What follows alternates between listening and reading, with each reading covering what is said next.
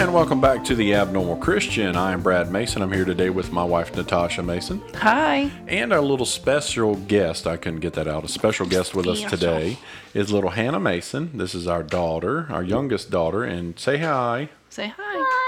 There she is. So she's in the room. She actually came in, just kind of wanted to see what we were doing. So we thought we'd let her stick around. And she has promised to be quiet. Yeah, we'll see if she is. If she's not, it's okay. Children are a blessing from God, even when they're noisy, right? I mean, that's what we have to remind ourselves. Right. So in this episode, we're going to take a look at finding God in Gatorade. So it's a very interesting title, and it was an idea I brought to my wife earlier this week, and it's something I wanted to talk about because I really feel like this has a lot to do with being filled with the Holy Spirit. So to start off, what if I take a bottle of Gatorade, I'm just going to ask the question up front. If I take a bottle of Gatorade and I run it under a water source of water, the spigot, and the water is running into the bottle where the Gatorade is, what happens to the bottle or the Gatorade itself? It gets displaced. It gets displaced. If I leave it under the water long enough, what happens to the Gatorade? It disappears. Yeah, it absolutely disappears. So if you want to try this at home, this is a little test. You can use this as an example to show your friends. And this is just an illustration of what sin and the Word of God does. So Jesus is our life, and we know that, and hopefully you know that as well. But He is what dwells inside of us. And so a lot of times in the Scripture, you're going to hear this thing. It's going to be referred to as being filled with the Spirit. Have you ever heard that? Being filled with the Holy Spirit. Yeah, be filled with the Holy Spirit. So we're in the South, and we're in North Carolina, and people around here tend to say it that way. Be filled with the Spirit. So you got to get filled with the Spirit, right? So every denomination, generally majority of denominations, have a different meaning when they say filled with the Spirit. There's a couple different things I want to point out in this. Ephesians 5:18, it says, be not drunk with wine, wherein is excess, but be filled with the Spirit. Because the Lord wants us to be of sound and sober mind. He wants us to be always aware and always awake and always thinking. Because the spiritual things of God are more important, should be more important to us than the things we consume, the things in our lives around us every day. So he's pointing out something that the people would drink, and he's like, don't get drunk, because that's where your foolishness comes out. That's where you're opening up yourself to all kinds of suggestive things, and you might do wrong things. Instead of doing that, how about you fill up your life with the Spirit of God? And so people tend to get a little bit lost in that. What does that mean? What does that even mean? Being filled with the Spirit of God, and how does that affect my life? There are actually like 18 verses that tell us to be filled with the Spirit. There's 448 instances in the Scripture of the term being filled with the Spirit or being filled. I think you have to look at, I'm trying to find a way to say this that makes a lot of sense. You have to look at your life as that vessel, right? So that vessel it has sin in it, and you're that Gatorade bottle, and that Gatorade bottle and the Gatorade in it is your sin. When Christ comes into our heart, when Christ comes into our life, sometimes some people have dramatic changes, right? Right. I had a friend of mine who was a drug addict. He did some of the hardest stuff you ever heard of. He mainlined acid. He did some really crazy things. But he found Christ. And when he found Christ, he said immediately all of his desire to do those things was gone. And that's cool. I mean, that's awesome. That happens. We also know people who have been saved and had sexual sin in their life. And they struggle, right? They struggle to get away from it. They struggle to let it go. It's still that attraction was still there over time. I've known people that has gone away. That attraction and that desire for the wrong thing has gone away. And it can be anything. It could be overeating. It could be lust. It could be anything. And so it's really looking back at sin and what sin does to us. Now, if you were to consume copious amounts or large amounts of Gatorade, I mean, just that's all you drank, would that be good for you? No, probably not. Because of the sugar content, the electrolytes, all that stuff would probably really mess with your body in one way or another. Especially if you're not an active person. If you're not, you're not expending energy and you're not sweating, having those electrolytes and things are going to be bad for you. So that's the same thing that sin does to us. As long as sin dwells in us and we allow it to rule our lives, it is going to ruin us. And the eventual outcome of sin is death. Right. So that's what we all get. So we get death in life because of sin. But Christ has offered us something completely opposite. He says, I will come into your life and I will forgive you of that sin that you have. And I will give you a new life whereby you don't die. The body's going Eternal to pass life. away. Right. But your spirit, the spirit, even this body is going to be raised up new. It's going to be raised up and given a new form. So yes, I do have to die, but I'm going to honestly, technically, in the greater sense, live forever. So that's fantastic. Really, when we look at this, I want to look at a couple different verses, a couple different scriptures. You go back to Genesis, and we talked about this before because I found an interesting parallel in Genesis. Genesis is talking about the creation of man. It says God breathes into man what? The breath of life. Yes, he breathes into his nostrils the breath of life. So God gives man life in Genesis. Man takes that life and he does what? The fall. He falls. he sins against God. He's given life and he sins against God. And this man was? Adam. Yes, it's an obvious answer. So- Not a trick question. You're staring. I know. We do have our daughter in here, and I'm So bold as yes, it was Adam, and Adam was the first man, right? So he sinned. So Adam is given the breath of God, and he sins. So by the second Adam, which we know is Jesus, according to the Scripture, everyone is given life. Everyone is given forgiveness of sins. He forgives the sins of those who repent. That's what he does. And interesting that if you go into John chapter 20 verses, I believe it's verse 19 through verse 23, you're going to find that Jesus does something to the disciples that is very reminiscent of what God did with Adam back in Genesis. And it also, and I'm going to paraphrase this a little bit, he talks about, the scripture says that Jesus breathed into the disciples the Holy Spirit, the Holy Ghost. He breathed into them and they received it. So he exhaled the Holy Ghost and they breathed in and received it, which is really interesting. Because if you go back to Genesis, God breathes into Adam and he gives him life, right? Physical life, the life that body is alive. Now we have a different picture where Jesus is giving a different kind of life. It's an eternal life. It's a sealing. It's the Holy Spirit, Holy Ghost to the disciples. He's breathing that out of him, just like God did in Genesis. And if you tend to believe like I do, I believe Jesus was the one who breathed into Adam. He's God. So he's breathing out his Holy Spirit into the disciples. So you have this parallel of breathing life into the body and now breathing life into the spirit. So those two things they coincide and go together. The greater picture of all this really lies in who we are, right, as Christians. And we're going to bring it around a little bit to the world that we live in. So if you're a Christian and you believe in Jesus and you have the Holy Spirit inside of you, and he is forgiving you of your sins and you're trying to be that clean and pure vessel that God wants you to be and he's going to use you, you tend to run in a little bit of a backlash in the world, right? Mm-hmm.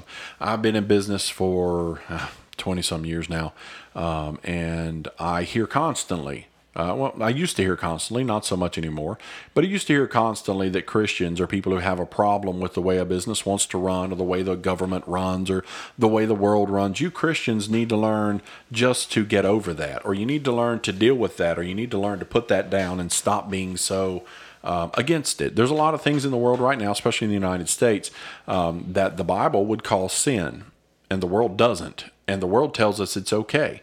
And when Christians say, no, that's not what God says, people get offended and people get upset. And the first thing they say is, well, there's something wrong with you because you believe what's written in that book, right? If this is the very living word of God, if I believe that these words are true, if I believe these words are life and they're not death, and they profit me and they benefit me and they give me this purity and this life that I enjoy. This is the interesting thing, right? Let's hit sin real quick because I like beating up on sin. It's one of the things I don't like. I don't like my sin. I don't like when I do sin. I don't like when sin is around me. I don't want nothing to do with sin. That's Southern. If you don't know, that's how we say it. I don't want nothing to do with sin, right? So that's how we should be. As Christians, we should despise sin. We should loathe it. It should not be in our presence. We should not put up with it. We should want to stay away from it. Now, I don't think it's necessarily our job to condemn others. That's not our job.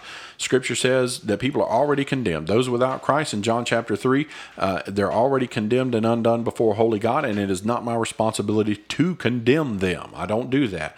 It is my responsibility to remind others that God has said, this is the way we're supposed to live. So if there's a sin out there and people are accepting of it and people are running with it, and they come to me and they say, hey, you should teach this, you should agree with this, you should follow after this. No, I'm not going to do that. That's not what I'm going to do. I'm going to follow after the word of the Lord, because what does it profit a man to gain the whole world but to lose his very soul? And I'm not trying to do that. I'm trying to gain in heaven. I'm trying to gain the eternal things of God.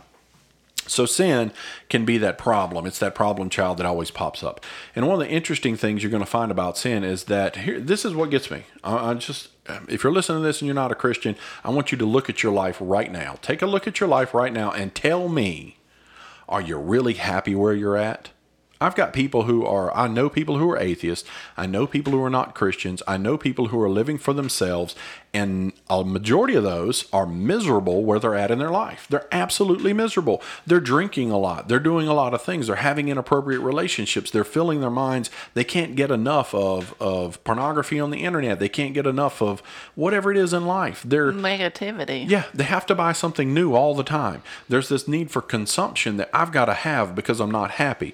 Right now in the United States of America, don't know about the rest of the world, can't speak for you, but right now in the United States of America, our suicide rate is at an all-time high. We have more mental disorders in this country than we probably ever had. People are not happy with their lives. And when you come to them and you offer them the saving grace of Jesus Christ and the gospel, and the scripture says that he puts in us that peaceful mind, for God has not given us a spirit of fear, but of power and of love and of a sound mind. That's the scripture. And when we bring that to people, they go, oh, you're sheltered. Oh, you people are sheltered. Oh, y'all are missing out. Really? What are we missing out on? I'm a little confused. That sounds like a cult. Am I missing out on the depression? Am I missing out on the suicidal thoughts? Am I missing out on being drunk and not knowing where I'm going? Am I missing? I don't mind it. No, I mean, I don't understand what I'm missing out on. And I'm not trying to say we're any better than anyone else, but we enjoy our lives. I mean, the Lord has blessed us. He takes care of us. We're simple. Yeah. And my other question is what is wrong with enjoying or liking to do what's right? Right. I mean, I don't have to cuss somebody out when they upset me. Don't need that. That doesn't do any good for anybody. What is it? When did these things become a problem that, okay, and it's not about being holier than thou or being a holy roller, because we hear that one too. You a bunch of Christians go to church, you think you're a bunch of holy rollers and you're better than everybody else. No, I don't think I'm better than anybody. We're sinners just like everybody else. We actually think we see our sin for what it is, and we believe we're the worst of the worst. Paul, who wrote part of the New Testament, exactly exclaimed that self. I messed that all up. He exactly exclaimed that about himself, I should say.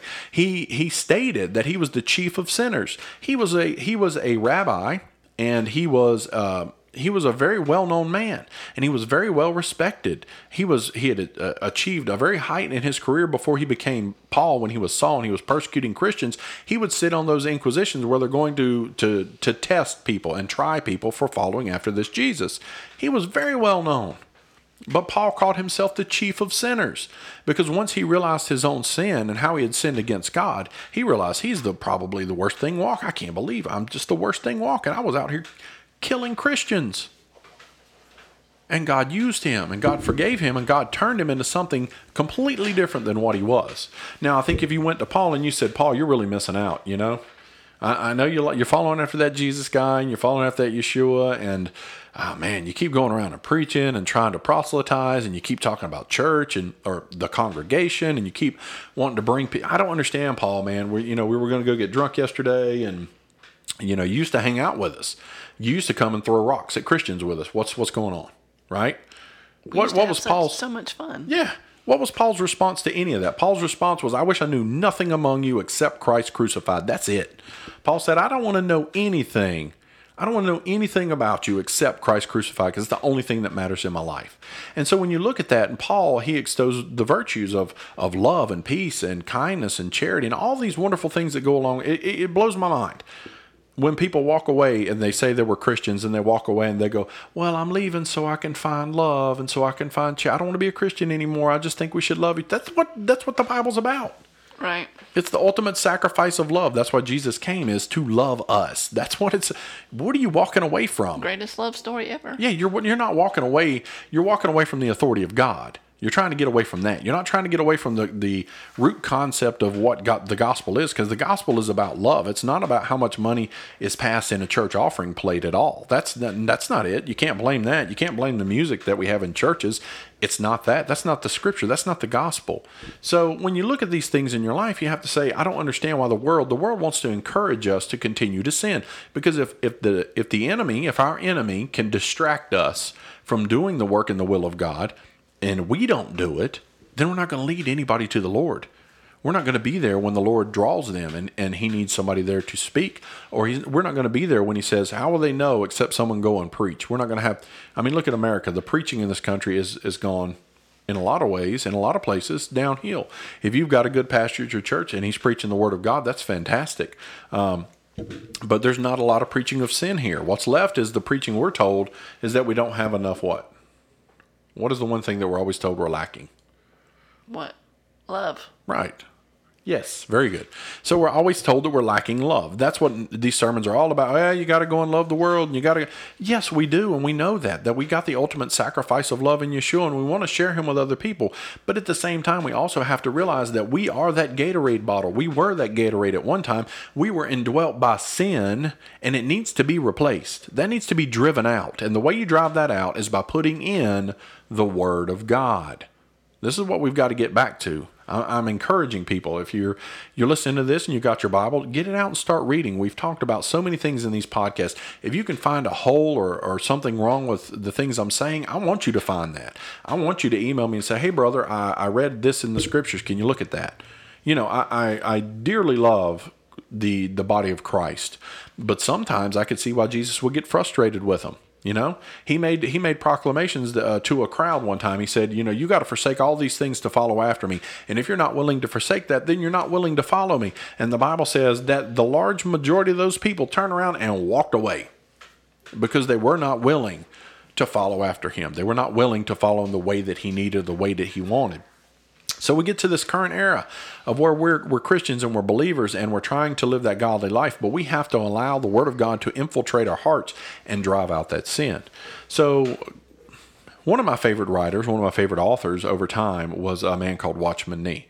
And this really applies when you have this conversation with someone and they want to ask you. This is a really good way to explain the Holy Spirit in your life. And Watchman Nee was asked one time why he was so...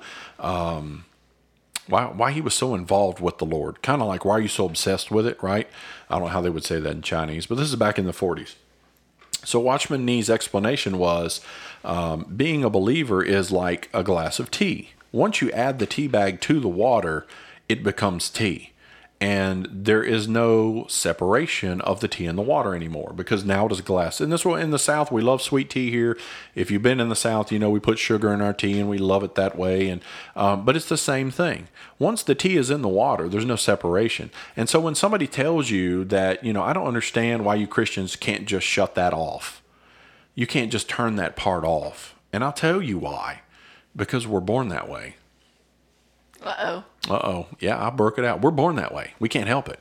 We're born into the family of God. We now have the indwelling of the Holy Spirit. He has driven out that old sin that we had, and he's trying to take space in us. And so this is the definition of being filled with the Spirit. It simply means, being filled with the Spirit simply means less of me and more of you. It's less of Brad. It's less of me saying things and doing things, and more of me willing to allow God to do the things in my life he needs to accomplish. And I'll give you a good example of this. So my wife knows I've been playing music for over 20 years.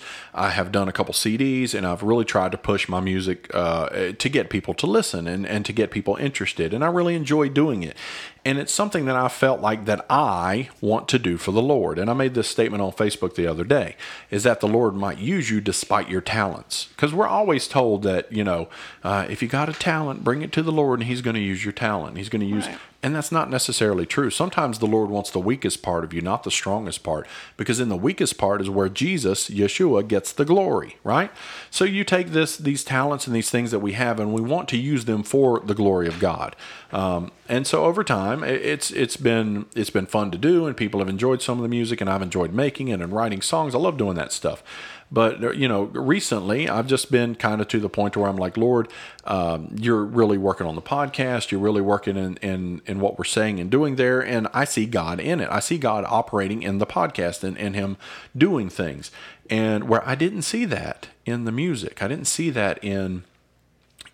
Occasionally, I know people enjoyed it, right? We're emotionally moved. I get that. But I didn't see God moving as he's moving now.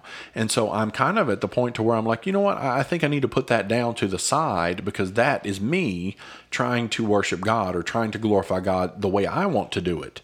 I need to step aside. I need to be filled with the Holy Spirit to allow God to use what He wants to use. See, this is one thing about life of a Christian, right? God is never going to do anything in this life, and I don't care what any preacher on TV says or the radio, God's never going to do anything that does not glorify Jesus. He will not glorify Brad Mason. He's not going to glorify Natasha Mason.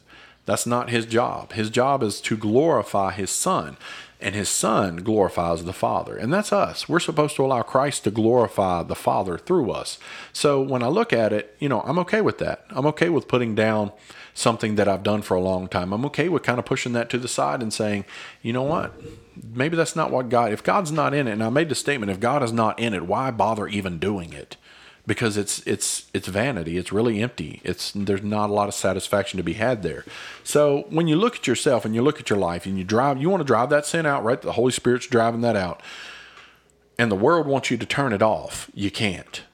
And honestly, it's like a child. Like we got little Hannah in here with us today. Lord willing. Yes, she's smiling right now. But Lord willing, she's going to grow up to be a godly woman, and she's going to continue to grow. And that's how we are in Christ. He's given us new life. He's breathed into us the same way He did the disciples. We have the Holy Spirit of God. Now we're going to mature and we're going to grow. We want to grow in the Scriptures, and we want to step to the side and we want to say, God, take over everything. Fill me with your Holy Spirit. Fill my life with everything. Direct me where you want me to go and to do what you want me to do. So, that's the simple short end of finding God in Gatorade, because you can really see God in many different ways. I hope this episode really encouraged you to think a little bit differently about your relationship with God. Always, again, go back to the Scriptures. That is the authority and the source of our life. This is the bread of life. Christ is the bread of life, and His words are true and pure and holy in every way. Yeah, she wants to grow up. So we thank you for listening. This is a wonderful episode. Hopefully this is a wonderful episode. This is probably 32, episode 32. We're going to come back with some more material, some newer ideas and thoughts. One thing I want to tell you is if you're on Facebook, check us out on Facebook, Twitter, Instagram, all those things.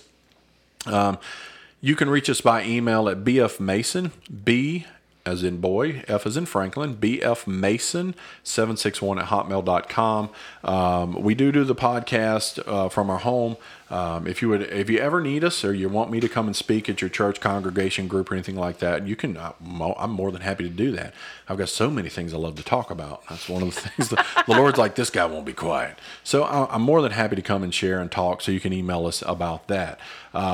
Continue to share the podcast with others. We do ask that you subscribe to get the podcast when they come out. It really helps with our tracking information and kind of seeing. We have this cool little map that shows the world, and it actually shows us where in the world people are listening from. And it's really neat. It doesn't give us specific towns or anything like that. I really don't need that information. But it's really cool to see that there are people all around the world listening. Some of the places, and I'll just give you some of the locations. We've talked about it before: South Africa, Brazil, Mexico. Canada this month has really picked up a lot. We've got some in France and Spain, the United Kingdom, That's probably Ireland. your brother, though. Yeah, he's all in the United Kingdom. It's all my brother. France, the Ukraine has got listens. Iran, India has got quite a few, and some in Russia. So really be praying. If you want to pray for the podcast, that'd be great because we like to see it expand. We like to see more people listening. If you have a topic that you would like to hear discussed, again, email us at that email address, bfmason761@hotmail.com. If you think it's something that'll get people really riled up, those are the best. So give me a good one. Or you can send us a message on Facebook, too. Yeah, you could absolutely send us a message. Leave a comment. If you like the podcast, if you like what we're talking about, you like our accents, whatever it is, we're more than happy. Or there's something you don't like. Right. If you need something prayed for. If you need us to pray for something, there it is. If you need us to pray for something, let us know, and we'll be happy to do that as well. Remember to pray for those who are in persecution around the world. Visit opendoors.com. They're spreading the gospel by sneaking Bibles into countries and places they're not supposed to be. Very good. So from us to you, we appreciate it, and we will catch you next time. Bye. Bye.